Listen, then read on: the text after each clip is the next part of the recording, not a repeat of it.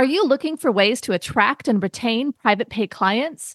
Thrizer is a payment platform for therapists built to help clients automatically tap into their out-of-network benefits and save on therapy up front. Check out our special link, join.thrizer.com/modern therapist, and use the code Modern Therapists to activate $2,500 in free payments with Thrizer. Therapy Notes, the #1 trusted EHR among mental health professionals, just keeps getting better and better. With legendary customer support 24 hours a day, 7 days a week, they're giving you all the tools you need to succeed, whether you're a solo clinician or a group practice. Try them free for 2 months using promo code MODERN today. You're listening to the Modern Therapist Survival Guide, where therapists live, breathe, and practice as human beings. To support you as a whole person and a therapist, here are your hosts, Kurt Widhelm and Katie Vernoy. Welcome back, Modern Therapists. This is the Modern Therapist Survival Guide. I'm Kurt Widhelm with Katie Vernoy, and this is the podcast for therapists about the things that happen in our practice, the people that we serve, the things that happen in therapists' lives.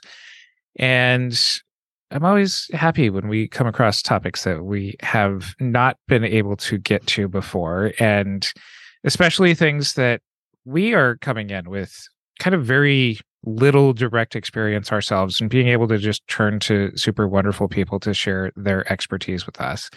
And we are getting into working with religious trauma today, and we are joined by Anna Clark Miller, LPC, LMHC, and she also has, I love the name of your podcast, a wonderful podcast called Martyr, She Wrote, a religious trauma podcast, and author of the Religious Trauma Survival Guide. So thank you so much for joining us and sharing some time and your expertise with us.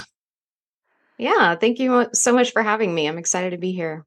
Before we begin, we're going to give you the question that we give to all of our guests. Who are you and what are you putting out into the world?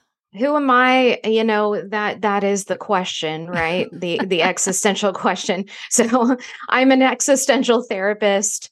I work with religious trauma. That's my specialty.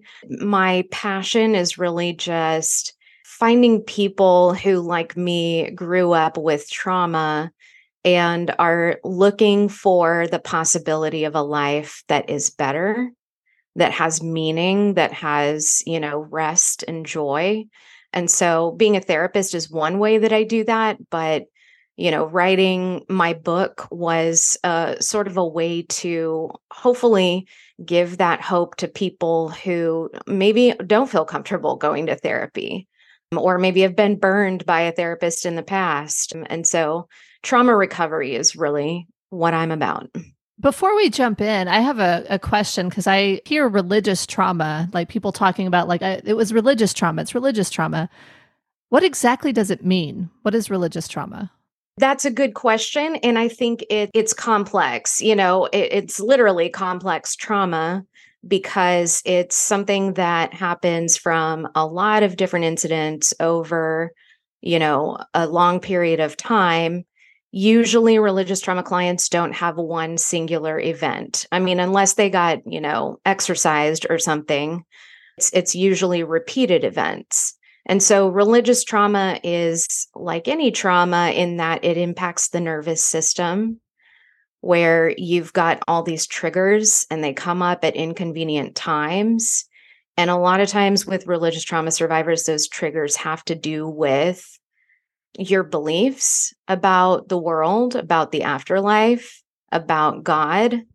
And they also typically have to do with following rules and conforming to something that, a religious group at one point told them this is the right way to live. I have some thoughts that I'm going to come back to this a little bit later, but I think we're a little bit early in the conversation on this. So one of the other questions that we kind of start off with in a place of not knowing, but also a place of helping educate people, if there's mistakes to be made in working with people who've had religious trauma, if we can help our listeners not make those same mistakes, like what are the kinds of things that you see people who might not be experienced working with religious trauma, what do you see them doing? Yeah, I think a common dynamic that happens with religious trauma survivors is they have complicated relationships with authority figures. And a survivor who's coming into therapy for the first time might have it in their mind that you, as the therapist, are going to be their new guru, their new spiritual leader, their new authority. And that puts you in a really delicate space because you don't want to just repeat the same patterns that they have already been abused with, which are, somebody else telling them how to think, what to believe, literally someone else telling them how to be happier and how to live life the right way. And so it's real easy, I think, for therapists to inadvertently sort of slip into that role as the teacher and forget that one of the most important elements of religious trauma recovery is empowering them to own themselves and to own their own minds and own their decisions and not have that be something that they choose based on what an authority figure has told them is correct. Before the episode, you were mentioning that you're a supervisor. How do you help therapists in training kind of identify the steps that they need to take in response to being aware of that particular role that I don't know that it's necessarily assigned, but that they can accidentally step into? One of the early signs you can spot is when a client comes in and they've got a notebook and they want to take notes about every word that you have to say. And, they want homework after every single session. And it's almost like they want a gold star for therapy. Like they want to get an A+ in therapy. And to me, that's a hint that maybe they've had a lot of, high achieving patterns in the past that have helped them please high control religious leaders, or maybe even a controlling deity, that they believed in. And to me, the real change, the work of therapy has nothing to do with pleasing somebody else. And so it really takes a lot of intentional work early on to just reframe from the point of this is not for you to reach a version of healthiness that I envision for you, or your family envisions for you, or your religious group envisions for you. It's to really get into your body and decide what that is for you. And so when I have a client that comes in that seems to be really seeking my approval a whole lot, I know that I need to moderate how many suggestions I'm making and be a whole lot more curious and a whole lot more just focused on empowering them to answer their questions. Yeah, I like to go to the question of, and how are you going to make a decision about that? What are the things that you're considering? Just really making it very clear. I'm not going to tell you what to do. Yeah. Well, and I love engaging in a pros and cons, discussion. Like, okay, what are some of the things that might go well if you do that decision? What are the things that might not go well? And so I don't mind engaging in that. I'm certainly not going to just abandon them to, figure everything out on their own, but I'm not going to lead. I'm not the lead, I'm not taking the lead. And I think your religious trauma clients will often make you feel pressured a little bit to take the lead. And that's a sign that you need to resist that urge. It can be hard, though. What are some of the other signs and symptoms of religious trauma? There are several pretty hallmark symptoms. The first one is shame. So shame, as we know, is something that impacts people who have religious trauma and don't have religious trauma. But when it comes to high control religion, there is a whole lot of moralizing around not just behaviors, but personality traits, thoughts, normal actions that every human does. And because there's so much moralizing and judgment, it is really, really easy to slip into a mindset of I'm never enough. I'm never good enough. I'm never doing enough to please my deity or please my religious group leaders. And that becomes a self-defeating pattern of, learned helplessness, an external locus of control, of perfectionism that is, just never, ever going to be enough. And so there's a lot of overworking and self-neglect. And so that shame piece is a big one. Another big hallmark symptom of religious trauma is rigid thinking.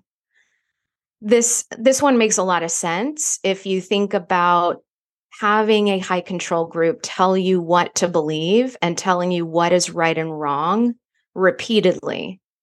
You basically groom your brain into thinking in binary. Everything is right or it's wrong. Everything is either good or it's bad. Someone is either in my group or they're not in my group. And there's not a lot of room for nuance. There's not a lot of room for curiosity and exploration. And that could be for anything, whether it's, ethical topics or personal identity. There are just a lot of things that get really segmented into rigid categories. And that is honestly probably the hardest element of religious trauma recovery is getting out of that rigid thinking. Another symptom is fear, just a lot of overwhelming fear and terror. And you see this particularly in groups that talk about the consequences of not being in that religious group.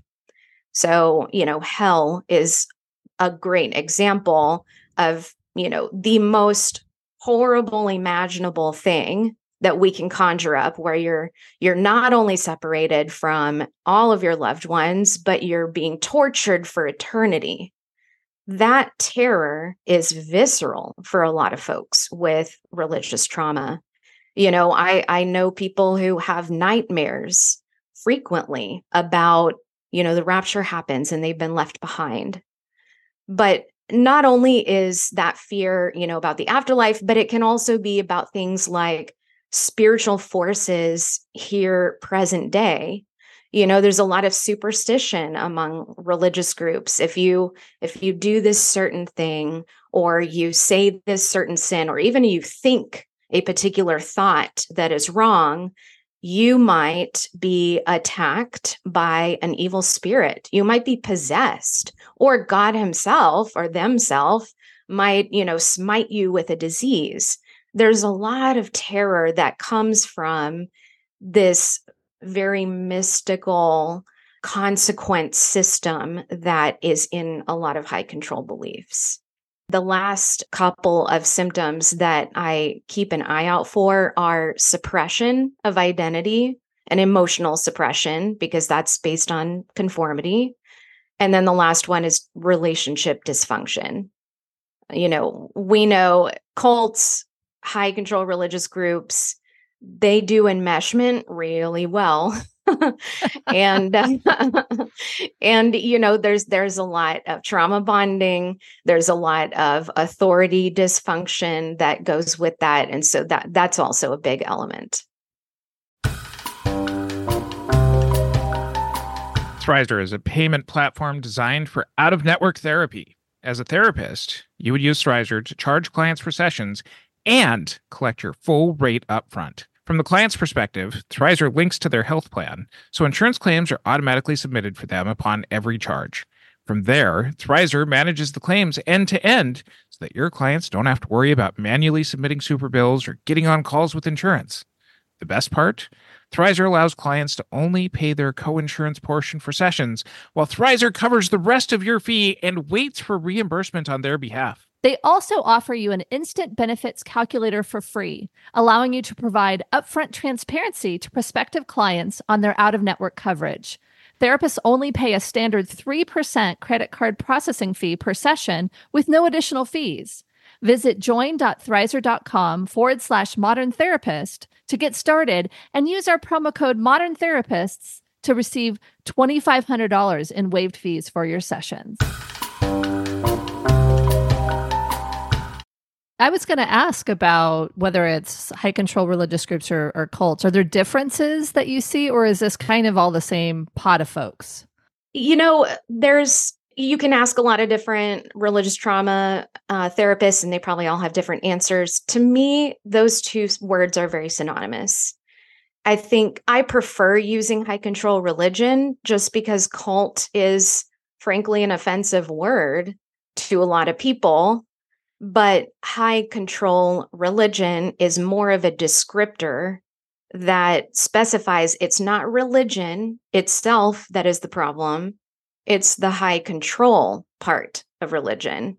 And that's really what a cult is a high control religion. The only place where that terminology gets a little sticky is with groups like Scientology, for example, which many would call a high control religion, but also they don't consider it to be a religion. It's more of an ideology. The high control is really the point.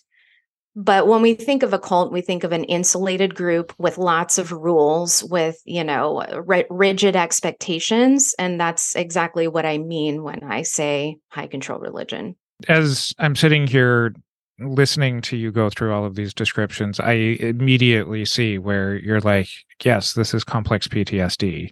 I'm just going through, this is how this has showed up in my office, minus the religious piece. This is how this has shown up. And so I, don't want to be like, all religious trauma is just CPTSD, because the question that I was thinking about earlier is also, there's probably also a tremendous social impact and social change, especially if this is the entire community that surrounds somebody. This is not just dealing with the trauma, but this is also potentially uprooting every social relationship that somebody has. Absolutely. Early in my career, I worked with domestic violence survivors, and it's striking to me how similar the dynamics are of leaving a partner who is abusive and leaving a high control religious group, because especially if you rely financially and socially on that partner or that group, there are so many reasons to stay stuck. And one of them absolutely is that a lot of folks who leave high control religion lose everything. They lose their family, they lose their closest friends. Many of them lose their marriages. They lose, the foundation of what they've kind of built their worldview around. A lot of people rethink their identity. It is completely excruciating. And it definitely, I think, is a reason why a lot of people who recognize that they're unhappy in a high control group decide not to leave, because there's a whole lot to lose there. And that's why religious trauma therapy is so important, because we need to create hope that there is life beyond that group. You can have intimate relationships beyond that group that are safe. You can have a belief system and a philosophy of life that isn't just that one that has been taught to you. But you're right that the implications are a lot beyond just the flashbacks and, hypervigilance of complex PTSD, but it's the social aspect of, how am I going to fit into the world? How do I even talk to people, when I have only ever framed my social interactions around religious conversations? It's tough. You talk about building hope, and that makes so much sense. And I'm trying to sort through, how do you support someone that has to completely remake their life, completely remake their worldview? Like, what does treatment actually look like for these folks?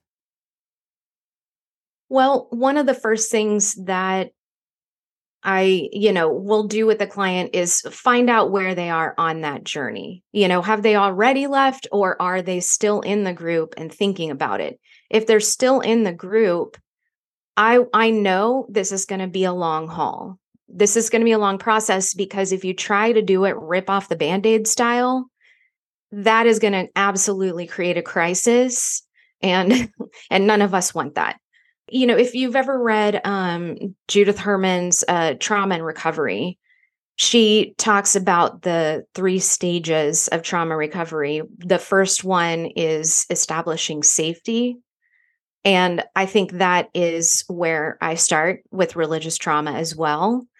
And it's establishing a sense of safety within your own self, because it's a lot easier to tackle those bigger challenges, like how do I talk to my family? How do I, what do I do with my week evenings now that I'm not volunteering all the time?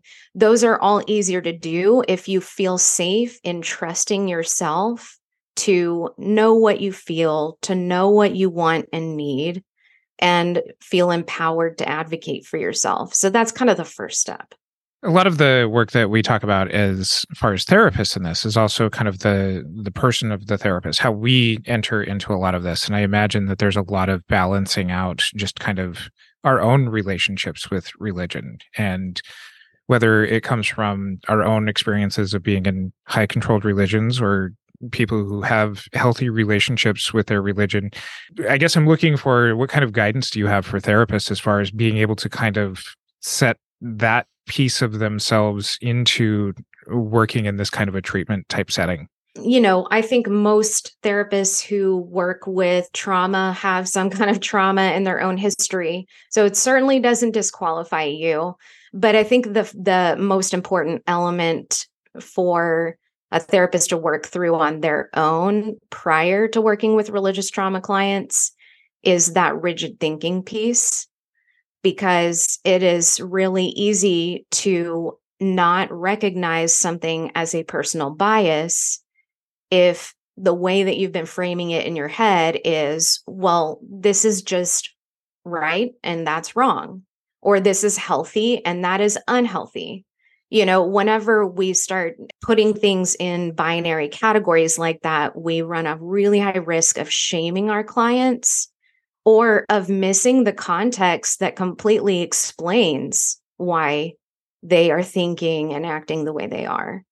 And so that was a big challenge for me when I first started working with religious trauma clients, because I was looking at it through the lens of my own experience and, getting real mad about the stuff that made me mad, in my experience.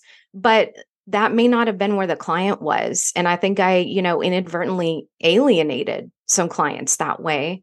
And I just realized, like, I need to take 2 steps back with my judgments, with my, automatic assumptions about what's right and wrong, what's healthy and unhealthy, what's codependent and not codependent, and focus on what the client is experiencing. What are they feeling in their body? Because if it is unhealthy, they're going to figure that out by listening to themselves. They don't need me to say it. So I think that's probably the biggest thing to set aside.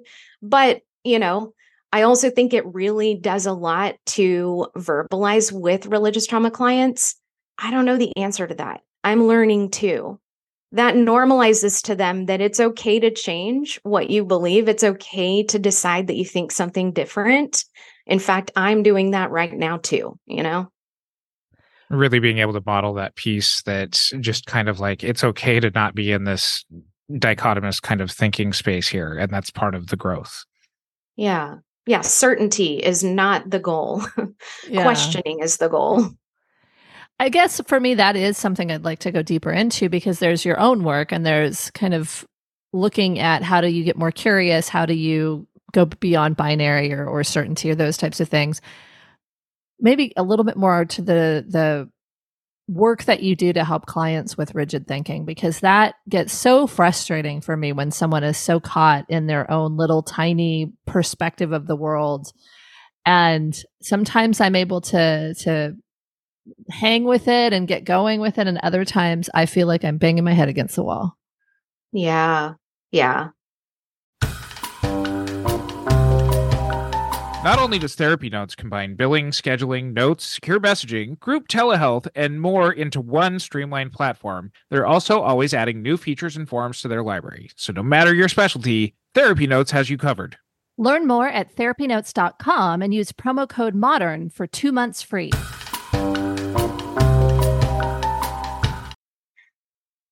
Something that I like to focus on early on is judging emotions. And so a lot of times, clients will come in, and this is religious trauma or not, any client will come in with sort of automatic judgments about what they're feeling and why it's either a good thing or a bad thing. Mm-hmm. And when I can, say, okay, well, wait, slow down, let's notice that feeling. And before you judge it as good or bad, let's just observe it. Let's just be a scientist for a second and gather some data. And then we can look at the data and then decide, okay, is this helping or not helping? And then once we kind of talk about emotions that way, then we can start to talk about beliefs. Beliefs are thoughts mixed with emotions, right? And so beliefs are harder to not judge immediately, but we need to get in that same habit of noticing a framework and then saying, hang on, before I make a determination of whether that's true or not true or unhealthy or healthy, let's take a step back and let's just investigate. Let's just examine the implications. Let's examine how that belief impacts you. Let's examine how it's impacted people you know and love. Let's examine, what the research has to say. And then it's sort of like by suspending that judgment, you get to actually let yourself think out of the rigid box that you've been trapped in. So it's mostly a lot of talking about exploring with non-judgment. Are there special considerations in how this might disproportionately affect the LGBTQ plus community? That I imagine that, I don't know, being around institutions that argue against one's very existence in the first place might affect them even more so than other people. Yeah. Shocking, right? That it does impact them a whole lot. Conversion therapy is a major driver of LGBTQ suicide rates. And conversion practices, by the way, are, any effort to force somebody to change who they are, whether that is their sexuality or their gender identity, or, even aspects of their personality that don't fit in with a high control group's ideals. But yeah, the queer community for a long time has been deprived in religion of even the ability to name themselves. Growing up, I was not allowed to use the word gay because my parents told me that's not a thing. Mm. And that erasure is so painful for folks in the queer community. And it's so important to validate their existence and create that safety and autonomy before you start diving into all the other work of trauma, because there needs to be a whole lot of autonomy and safety felt first. Seems like so much of this is identity work, curiosity, opening up, kind of perspectives, getting really creative in kind of looking at the world and trying to help them to get out of very rigid, self-denying types of mindset. As we're running low on time, I'd love to kind of hear maybe a little bit more of an overview of what the full arc of the treatment might look like for someone that comes in specifically looking at addressing their religious trauma. We will often, talk about symptoms first. And that's kind of for me to get a gauge of how self-aware they are. And then oftentimes we'll spend a lot of focus on connecting with body. If you're familiar with the term spiritual bypassing, that's sort of a habit of using spiritual terminology to just skip past uncomfortable ideas or feelings. And religious trauma survivors have an uncanny ability to just push aside uncomfortable things and, uncomfortable body sensations even that are really important information that they need to know in order to start recovering. And so we'll do a lot of work on noticing and what your body's feeling, trusting your body rather than, saying, nope, it's bad, it's tempting me, it's evil. It's like, no, you can listen to that. That's real information. Another, treatment thing that we do is focusing on what healthy relationships with other people can look like. And a lot of times that's reimagining what close relationships look like, where it's not all about enmeshment, and you don't have to be in full agreement with someone else in order to be close with them. You don't have to completely have all of these same opinions on like politics, everything. You can still know someone and have your own separate identity. That's a big part of recovery. And then, we do deconstruction. It depends on the client. But if a client is more of a cognitive person and they are able to connect cognitive ideas with emotional, then a lot of times we will talk about deconstruction, sort of like, the topic of hell would be an example. And I'll say, okay, I hear what you're thinking about that. Now tell me what you're feeling about that.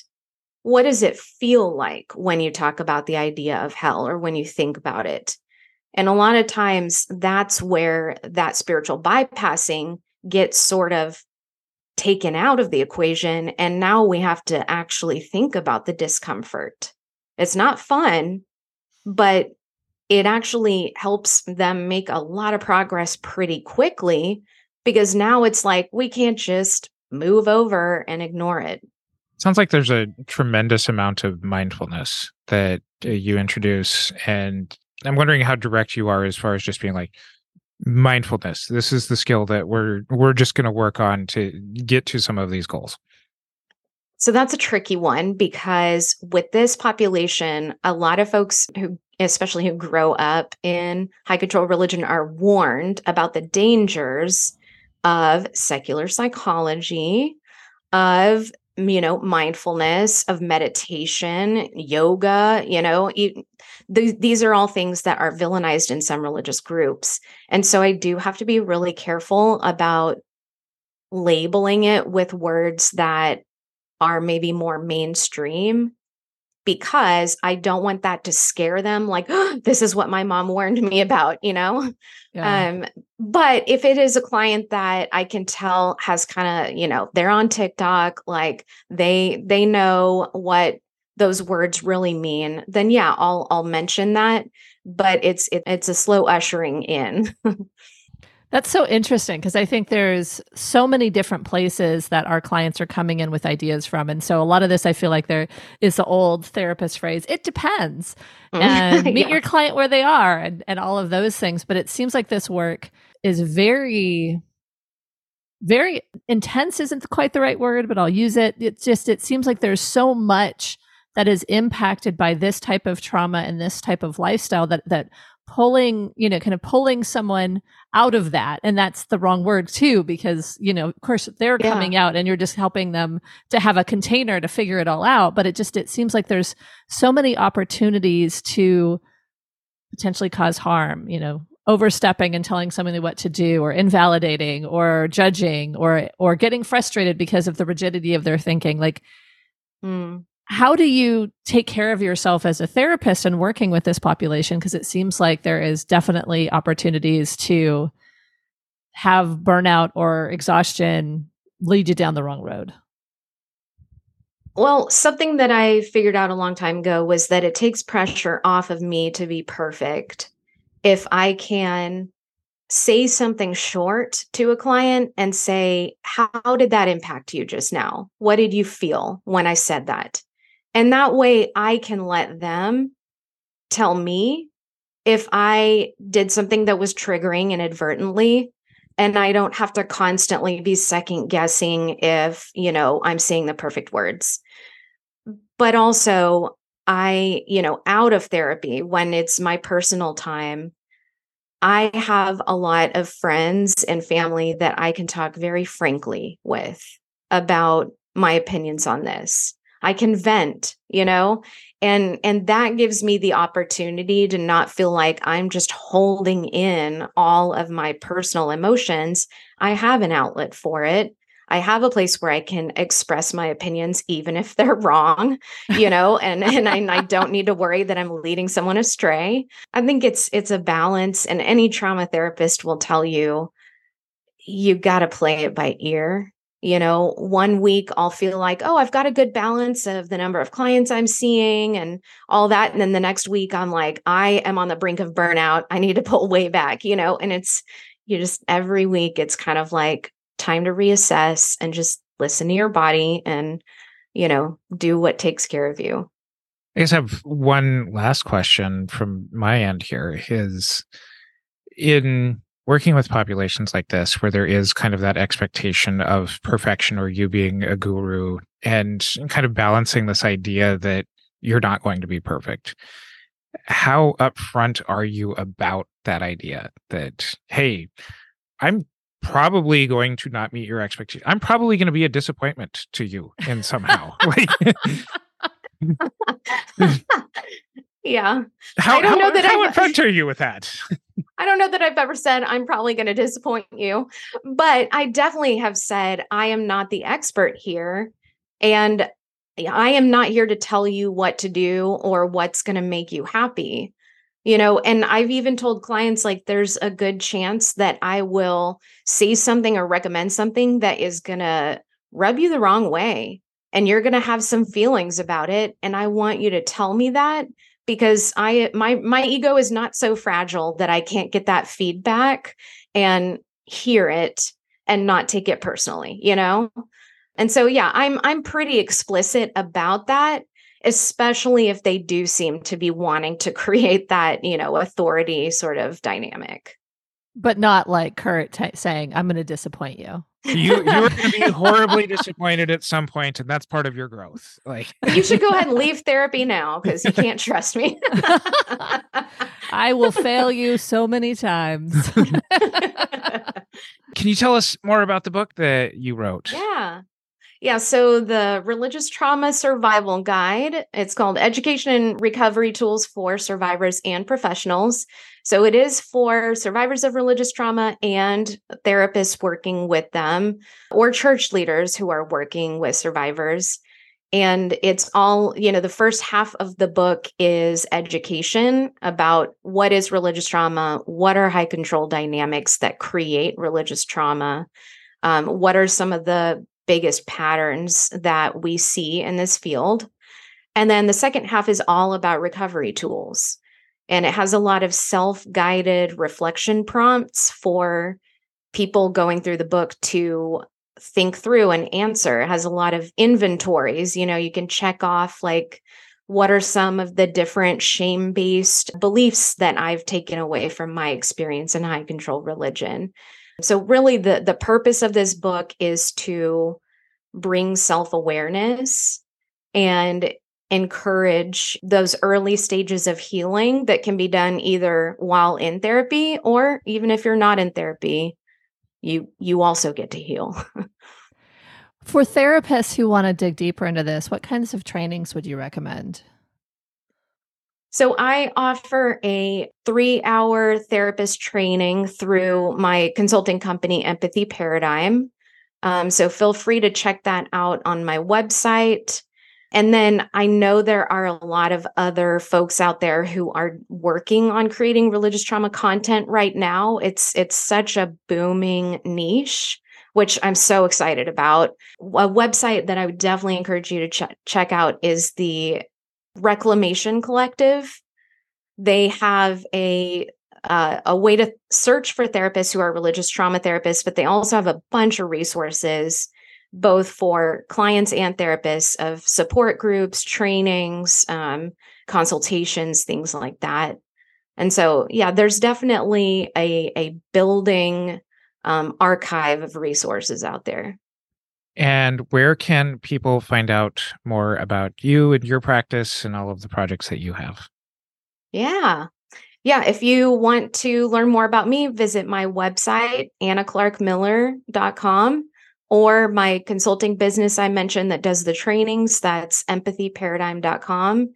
And if you want to read my book, it's on Amazon. You can get it ebook or printed.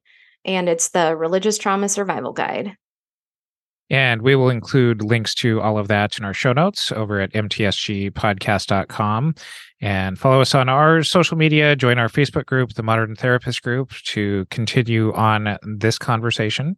And until next time, I'm Kurt Whithelm with Katie Vernoy and Anna Clark Miller. Remember to check out Thrizer. They are passionate about making out-of-network therapy work for everyone.